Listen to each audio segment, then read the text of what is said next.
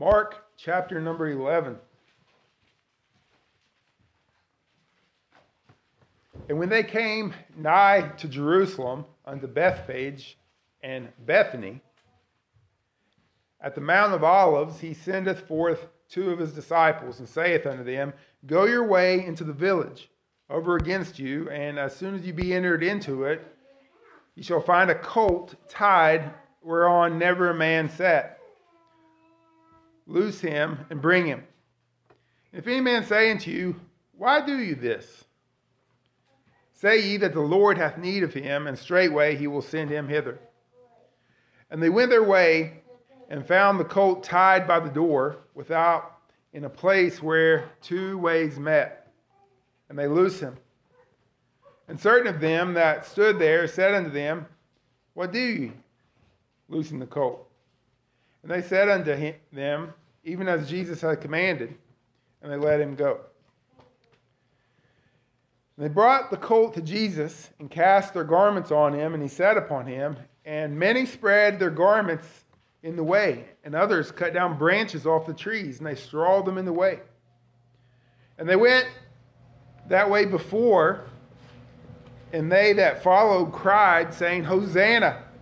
Blessed is he that cometh in the name of the Lord.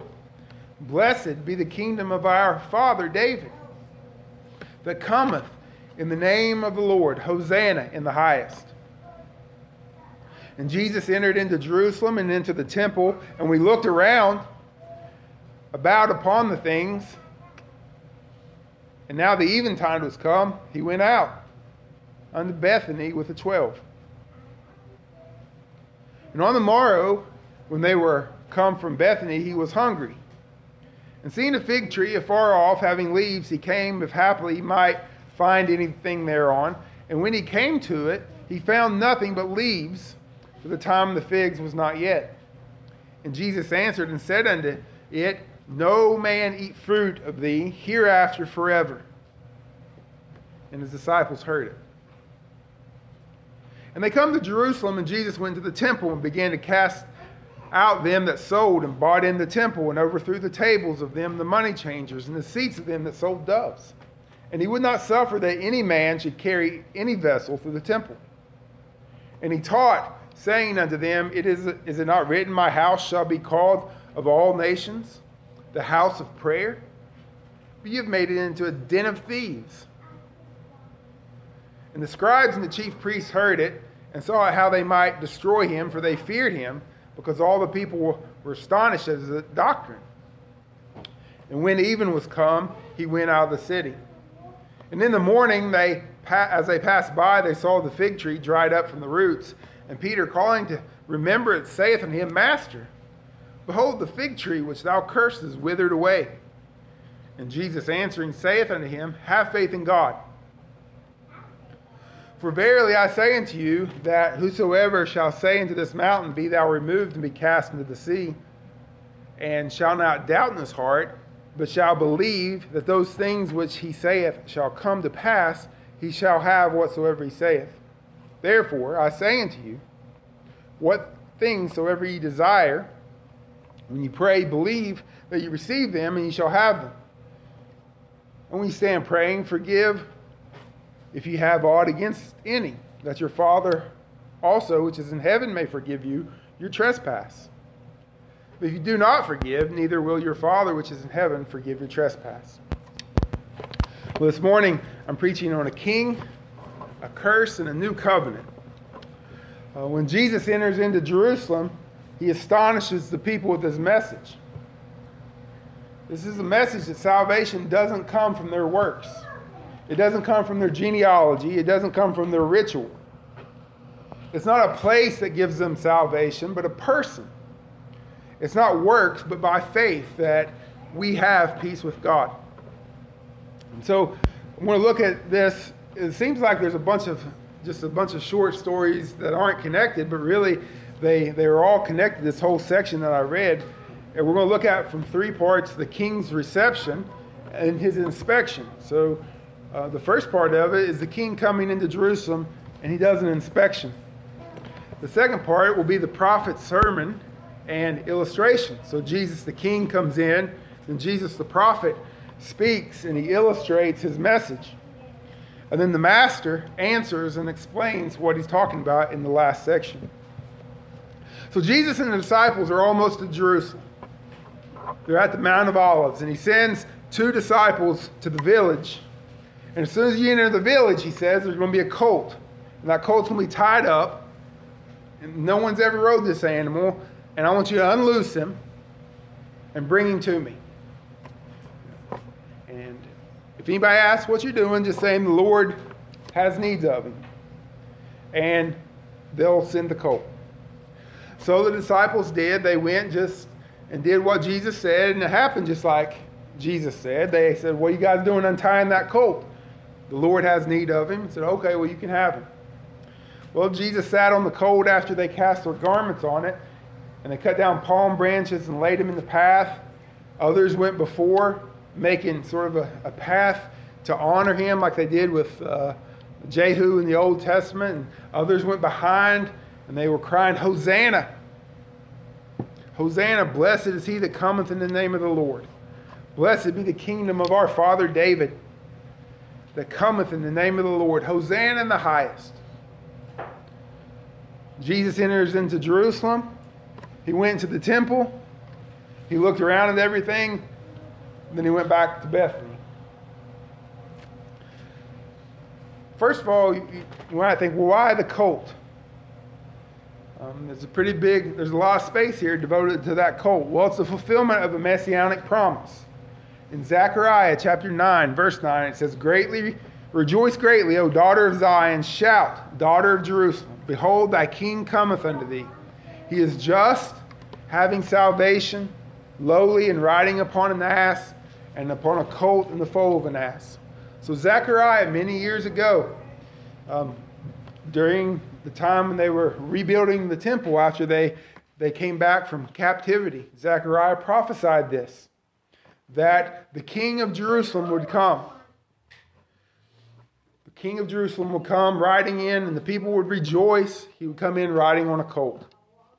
Well, that's exactly what happened. The Lord said that he had need of a colt, and it was necessary for the king of Jerusalem to ride in on this unridden colt, just as the Lord had foretold those hundreds of years before through the prophet. So the king comes riding in, and they're singing a song. They were singing in Psalm 118, and that was one of the songs that they traditionally sang at the Passover.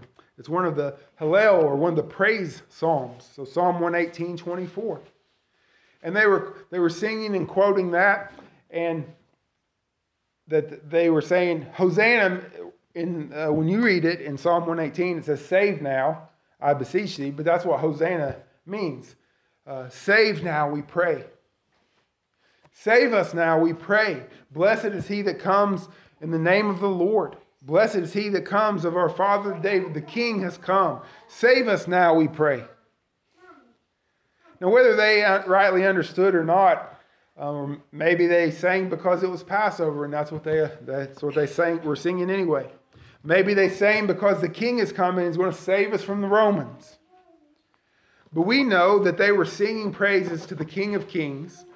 They were singing praises at Passover to the Passover Lamb of God. They were true in what they were saying. Save us, O Lamb of God. Save us, O Son of David. Save us, O King of Kings, who comes in the name of the Lord. The man Christ Jesus came to Jerusalem voluntarily. He came at the time of Passover voluntarily. They didn't drag him to Jerusalem. He didn't go against his will. Christ came announcing his arrival. Through Mark, there's sort of a motif of secrecy. He'll go from one place and say, no, don't tell anybody that I'm here, or don't tell anybody what I've done. But here he comes in, not only announced, but comes in riding on this colt as they sing and they shout, blessed is the one who comes in the name of the Lord. Jesus came as Christ and King and Lord to Jerusalem. He came to die for sinners. He came to give his life a ransom. Now, we saw in the previous chapter, the disciples were scared as they were heading towards Jerusalem. Maybe they didn't know what was going to happen. I mean, imagine what you would expect to happen. He comes in riding into Jerusalem like this, and they were shouting and singing. What's he going to do when he gets there? It's kind of anticlimactic whenever we read it, because he rides in there and he doesn't go to war. He doesn't go up to Herod or Pilate and say he's taking over. He goes to the temple. And what's he doing in the temple? He goes in, he looks around, then he goes home. He walks in, looks at the temple. Look, when he looked around at everything in verse 11, then he goes home. And that's it. Well, that seems, like I said, anticlimactic. That it seems like there should have been something else. Why did Mark take the time to tell us that Jesus went into the temple and looked around and left? This is what everybody's been waiting for. This whole book has been leading up to Jesus coming into Jerusalem. This is the moment that everybody has been looking for, and Jesus comes into Jerusalem as king. He looks around and goes home. But remember how Mark started. In Mark chapter 1, verse 1 and 2, it says, "The beginning of the gospel of Jesus Christ, the Son of God, as it is written in the prophets. Behold, I send my messenger before thy face, which shall prepare thy way before thee." But let's turn over to Malachi and read the whole quote. So this is the burden of the word of the Lord to Israel by Malachi. And then chapter number 3. "Behold, I will send my messenger, and he shall prepare the way before me. The Lord, whom ye seek, shall suddenly come to the temple, even the messenger of the covenant, whom ye delight in. Behold, he shall come, saith the Lord of hosts." But, as RB was saying before his services, good news, right? The Lord is coming. He's coming to the temple. But who may abide the day of his coming? And who shall stand when he appeareth? For he is like a refiner's fire and like a fuller's soap. And he shall sit as the refiner and the purifier of silver, and he shall purify the sons of Levi and purge them as gold and silver, that they may offer unto the Lord an offering in righteousness. Then shall the offering of Judah and Jerusalem be pleasant unto the Lord in the days of old, as in the former years. And I will come near to judgment, and I will be swift witness against the sorcerers and against the adulterers, against the false swearers, and against those that oppress the hireling in his wages, and the widow and the fatherless, and that turn aside the stranger from his right, and fear not me, saith the Lord of hosts. For I am the Lord, and I change not. Therefore ye sons of Jacob are not consumed. Whenever the Lord comes to the temple, the messenger comes, it says, and when he comes to the temple, it's not going to be a time of rejoicing, but it's going to be a time of judgment. When he comes, he's going to judge, and he's going to purge those in the temple. He's going to bring judgment there. So Jesus didn't come and take a look at the sights. He didn't come. He came to inspect. King Jesus came like a refiner. He came to see and look and behold what was going on in the temple, to see the sin of the people and their worship. And so he comes not as a sightseer, but he comes as King Jesus to bring judgment and look and inspection upon the temple.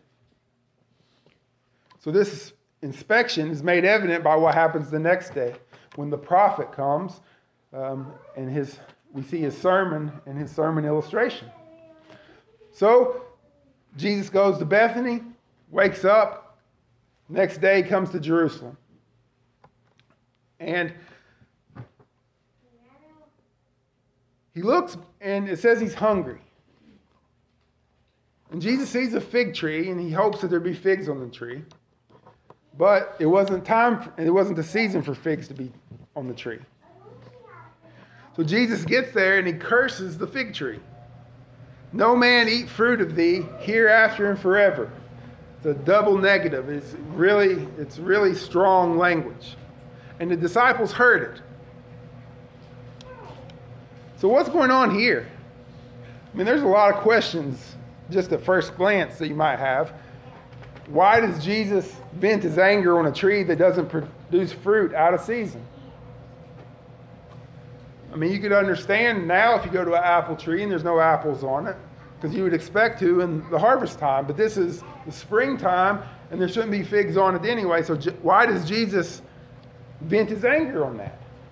Why does Jesus, who has, through the whole gospel, gone to people who were sick and healed them? He gave blind men sight. He gave deaf men hearing. He brought life to dead people. He healed women of their diseases. He healed the multitude. He took loaves and fishes and fed the multitude. Over and over again, you see Jesus bringing life and bringing abundance where there wasn't any. But he gets to this point, sees a tree that is not producing fruit, and he curses it. He doesn't cause figs to grow like it would have seemed he would have done. You know, that had been the pattern, right? That he would have saw no figs on a tree and then caused the figs to grow. Instead, he curses it. Why is Jesus the only one hungry just after leaving Bethany? Why is it important that it says the disciples heard it? There are lots of questions that you have about this scenario. But nothing's answered yet, and we go on to the temple. So Jesus comes into the temple, and he starts casting out people that were in the temple. He turned over the tables of the money changers. He cast out the people who were selling doves. He wouldn't let anybody carry the vessels through the temple. So in effect, he just put the temple worship on hold. Nobody's going to give any money. Nobody's going to offer any sacrifices. Nobody's going to carry any thing through the temple to aid in the worship. Everything comes to a stop. Then he begins teaching. Is it not written, my house shall be called of all nations, the house of prayer, but you've made it a den of thieves. The scribes heard it. People were astonished at his teaching. They said, we got to kill this man. Then in verse 19, it was evening and he went home. He left and went back. So what's going on? What's going on here? Now Jesus doesn't cleanse the temple, because cleansing would imply it'd be clean after, it'd be made pure. But as we see, when Jesus comes into the temple, he does that, overthrows the table, the money changers, and so forth. Well, in verse 18, the people who run the temple, the scribes and the chief priests, are trying to think how they can kill him. So, if anything, the temple was more wicked than it was before Jesus got there. The people didn't become cleansed. He didn't cleanse the temple. They were just as bad as before. And he doesn't reform the temple worship. He wasn't coming like Josiah to do reformation. What Jesus does in the temple probably put a halt to the proceedings maybe for an hour or two. The money changers picked up the table and picked up their money. The people who sold doves went right back to it. Jesus didn't come to get temple worship back on track or putting new wine in old bottles.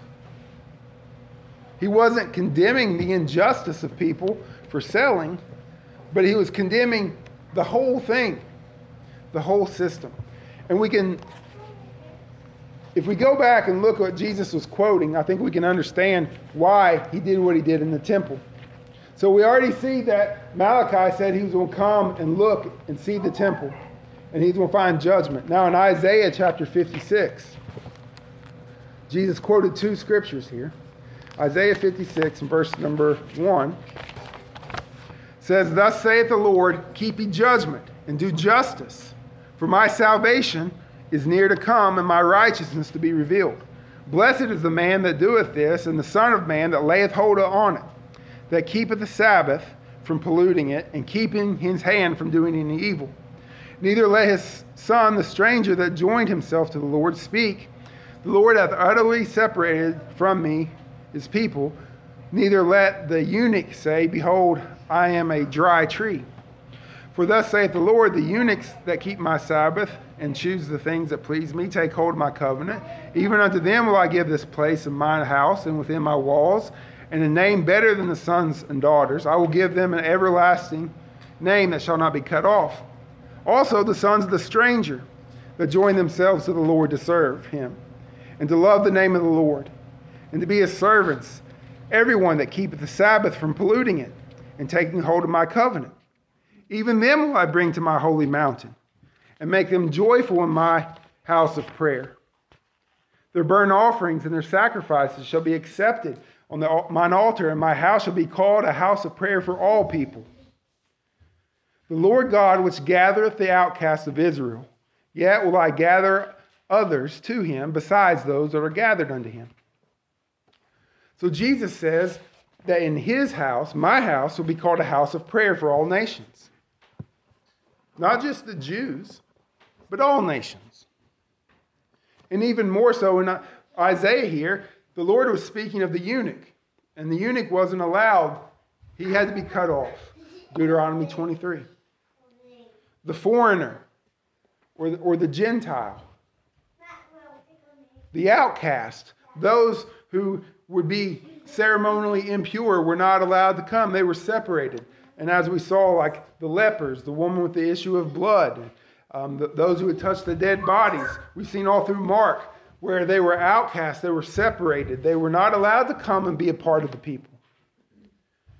And Jesus comes into the temple with all their ritual, and he says, my house should be a house of prayer for all people. The temple would be a place where all people would draw nigh, but now only a very few could enter. And those who had entered were not those who were seeking to worship God in faith. So Jesus didn't come to turn Herod's temple into a house of prayer, but to pronounce judgment on it. Because that building is not the fulfillment of Isaiah 56. It's far from the opposite. Now, the next verse that Jesus quotes is in Jeremiah 7. So we ask ourselves, is Jesus mad because they were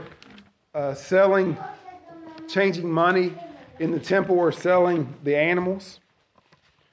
Is that the whole issue here? Is the issue over the people robbing the poor in the house of God? Well, Jesus said they made the house of prayer, which was a place where the sinners could come to God and find forgiveness. Right? Sinners could come, those who were far from God could come and be made nigh unto God.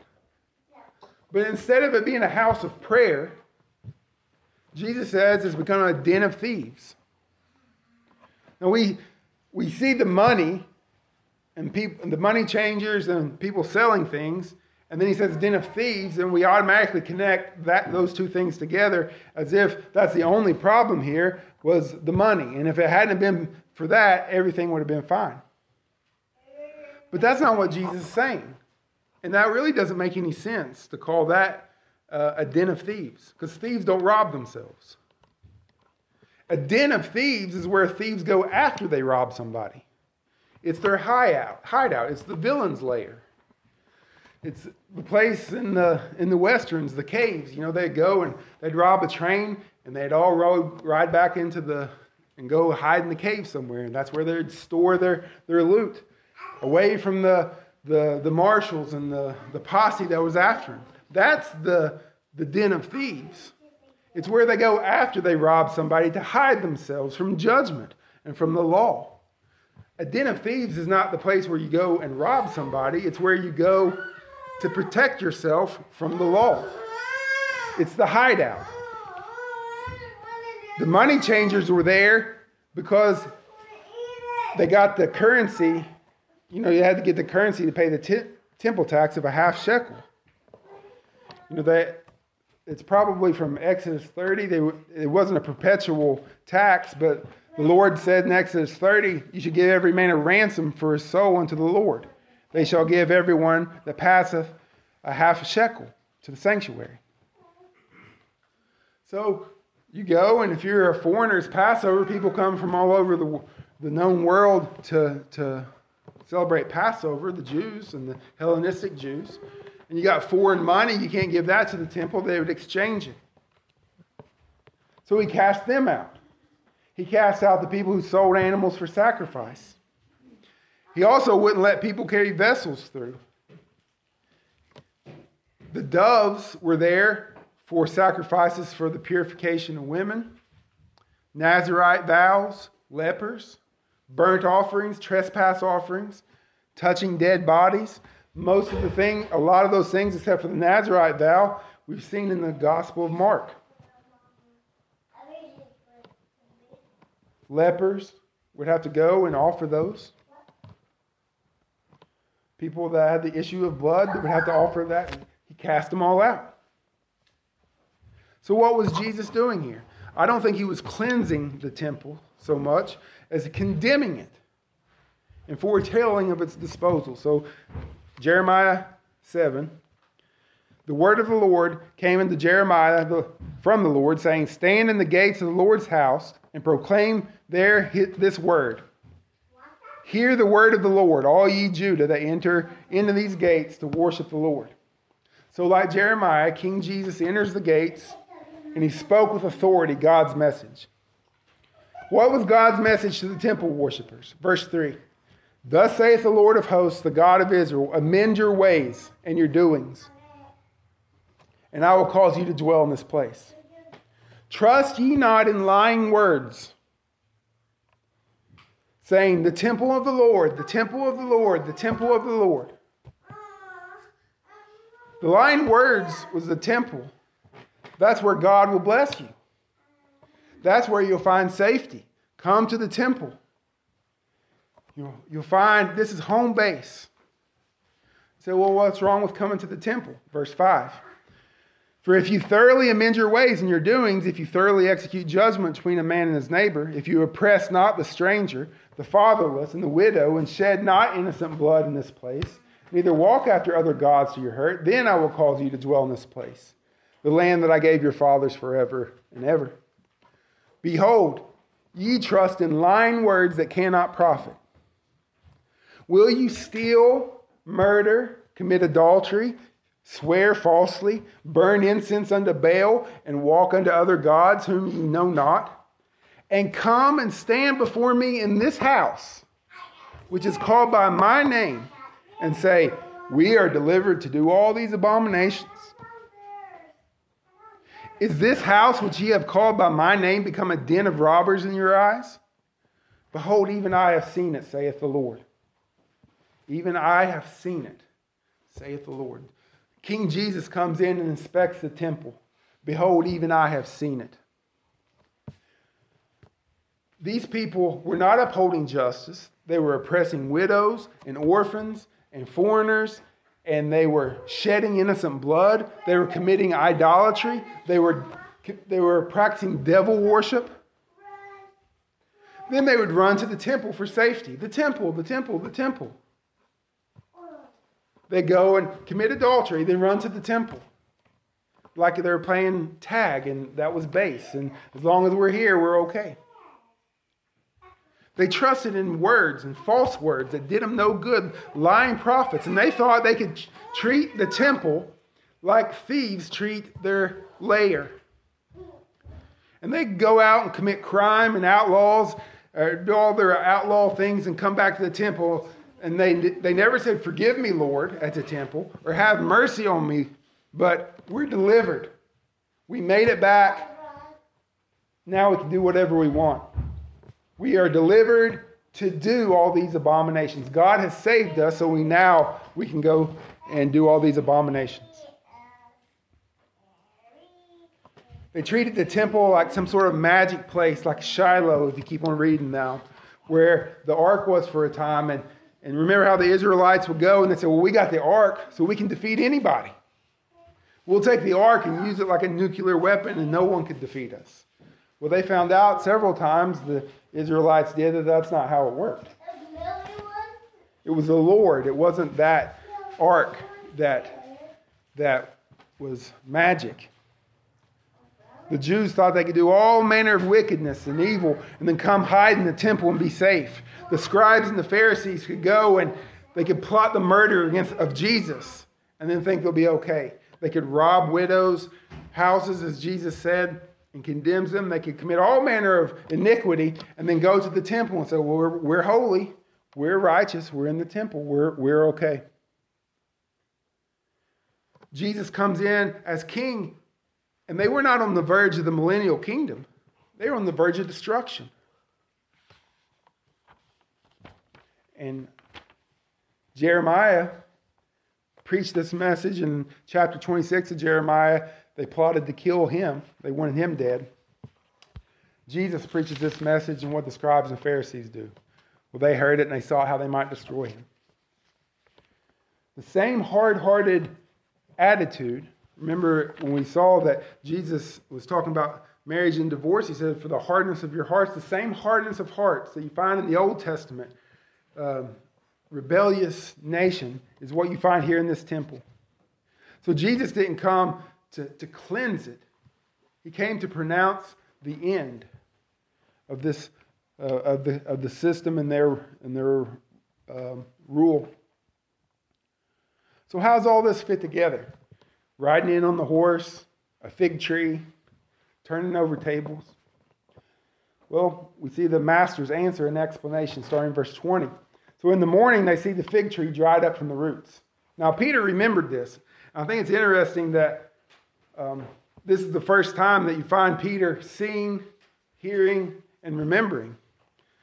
You know, he heard Jesus, and he saw it, and now he remembers it, what Jesus had said.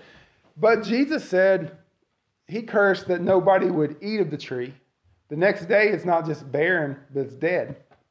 It's withered up. And so Jesus' answer, so Peter points that out, said, Lord, look what happened. You cursed the tree, now look at it. So Jesus answers him. Verse 22, Jesus answering him. So whatever Jesus says in verse 22 is connected to the fig tree. And the fig tree is connected to the temple, and that is connected to Jesus riding in on the horse. But what's Jesus say? Have faith in God and pray. What's all this mean? Well, our first clue is the Mark sandwich that he likes to do, right? So he likes to start a story, put something in the middle, and come back and finish it up. So the bread of this section is the fig tree. He curses the fig tree, the cleansing of the temple, and then we come back to the bottom bun of the fig tree again. King Jesus comes in and inspects the temple. He looks around. He overthrows the temple, which is sandwiched between the curse of the fig tree and the fig tree's explanation. So the fig tree, first of all, was out of season. Ezekiel prophesied in chapter 47 that during the kingdom, the fruit trees, Ezekiel 47:12, the fruit trees would bear fruit every month. So whenever the King Jesus, when the Messiah rules, those trees in Jerusalem, they'll always have figs on them. There'll never be an in season and out of season when the king rules. King Jesus comes in, and the fig tree isn't growing figs. So this is a clue to them that the kingdom is not coming like you think it is. He didn't come to set up his rule in his everlasting kingdom. The disciples were expecting that, but no. What Jesus is doing here is a sign message. It's a prophetic rejection. What Jesus did to the tree and what he did in the temple was a prophetic rejection and judgment. It was symbolic, like the Old Testament prophets. So read Ezekiel 4 and 5 later and see what God had Ezekiel do. I'm glad I'm not an Old Testament prophet. He had to lie on his side for 390 days. Then he had to get up and lie down on the other side. He had to shave his head and then beat it with a sword and cast it to the wind and set it on fire. He did all kinds of things to symbolize his message. And this is what Jesus is doing as the prophet. The tree is the nation of Israel, their temple worship in the Old Covenant. The people there in that tree are barren and fruitless. They took the holy things of God, meant to picture God's grace, and they turned it into a den of robbers.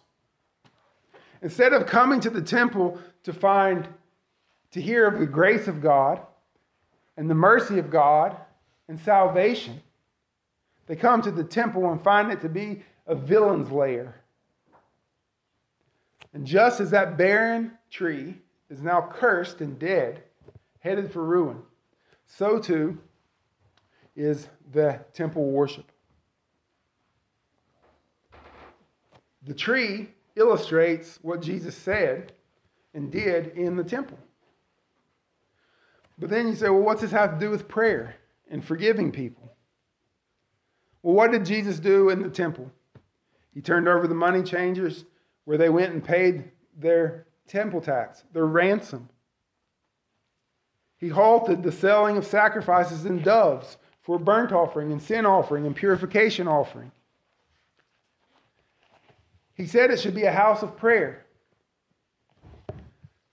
But then, if the temple was gone, how are people going to hear? How are they going to pay the ransom? How are they going to offer sacrifices? How are they going to be pure? How are they going to be forgiven?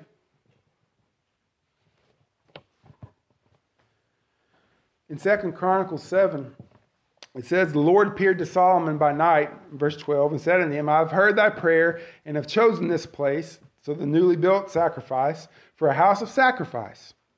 If I shut up heaven, there shall be no rain, or if I command the locusts to devour the land, or if I send pestilence among my people, if my people which are called by my name shall humble themselves and pray and seek my face and turn from their wicked ways, then I will hear from heaven and will forgive their sins and heal their land. That one's familiar, but listen to the next verse. And now my eyes shall be open, my ears shall be attent to the prayer that is made in this place. For now I have chosen and sanctified this house, that my name may be there forever, and my eyes and my heart shall be there perpetually. If Jesus pronounces a curse on that place, what are they going to do? Jews still today go to the wall and pray. Where the temple was finally destroyed in AD 70, what did they think about it? Where would they go? Think about what a life-changing, paradigm-shifting event happened when the temple was destroyed. I read that right after that, one of the rabbis asked another one, he said, woe for us, because this is the place where the iniquities of Israel were atoned for, and it's laid to waste. And then another rabbi said, well, be not grieved. We have another atonement, acts of loving kindness. The scriptures say, for I desire mercy and not sacrifice. They ask themselves, what are we going to do? We have no temple. How can we make a ransom? How can we atone for our sins? How can God hear us? For they believed that was the very gate of heaven. They took what God said in 2 Chronicles, that was the place that prayers are made. That's where God would be. How are they going to do this? Well, they said good works. They still go to the Wailing Wall today and pray. But what did Jesus tell his disciples? Where would you go? How can you have your sins forgiven? He says, have faith in God. Whoever shall say to this mountain, be thou removed and cast in the sea, shall not doubt in his heart, but shall believe those things which he said shall come to pass, he shall have whatsoever he saith. Not any mountain. It wasn't, if you pray to any mountain, be cast in the sea. But he said, this mountain. What mountain? Well, I think it's the Temple Mount. This mountain, he says. That's an act of God.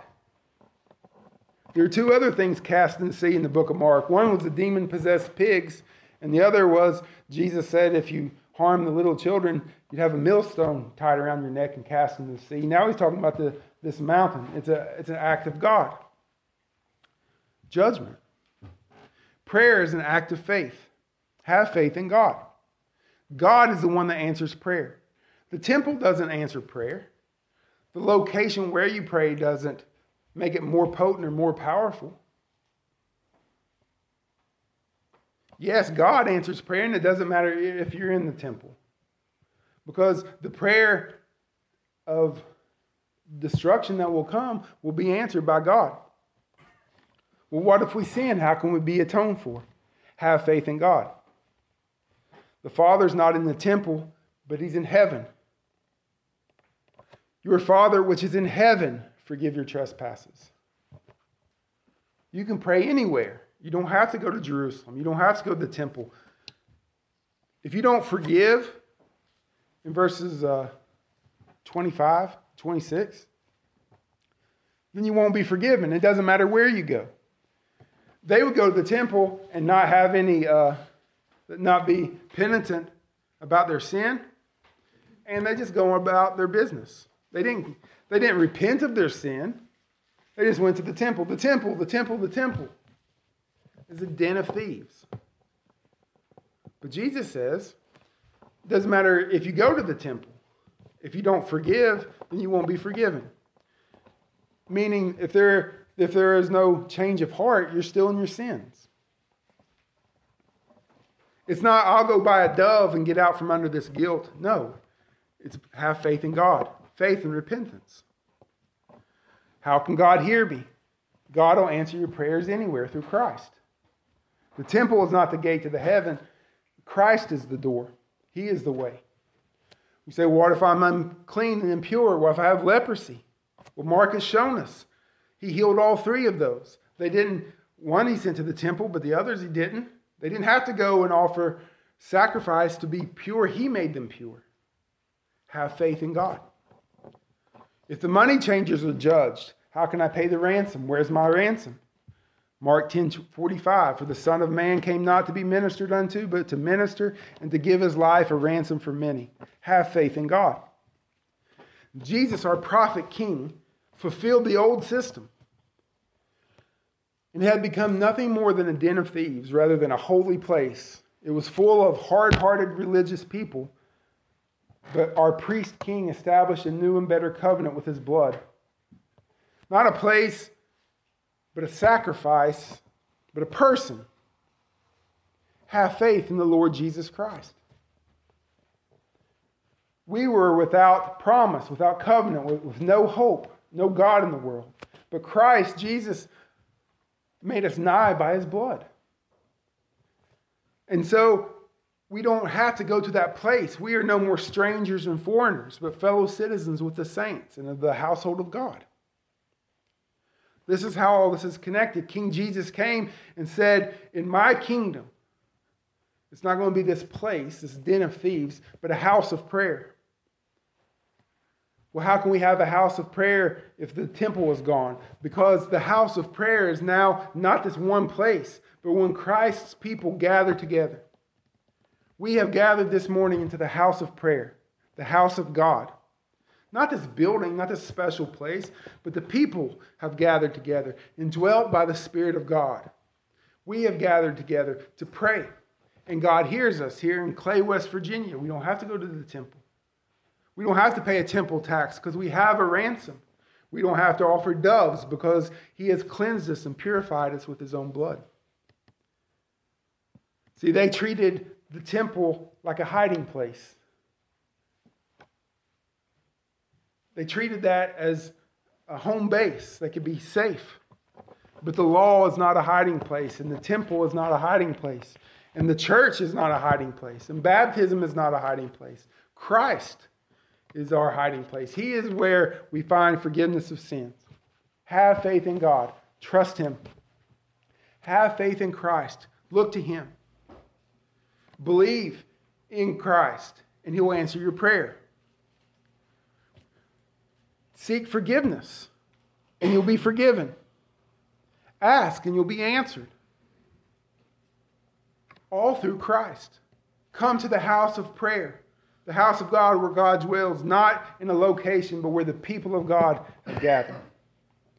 King Jesus entered into Jerusalem not to fix a broken system, but to put the system away and establish the new and better covenant, to fulfill those promises in himself, which is new and greater. A greater king, a greater priest, a greater prophet, a greater temple, a greater offering.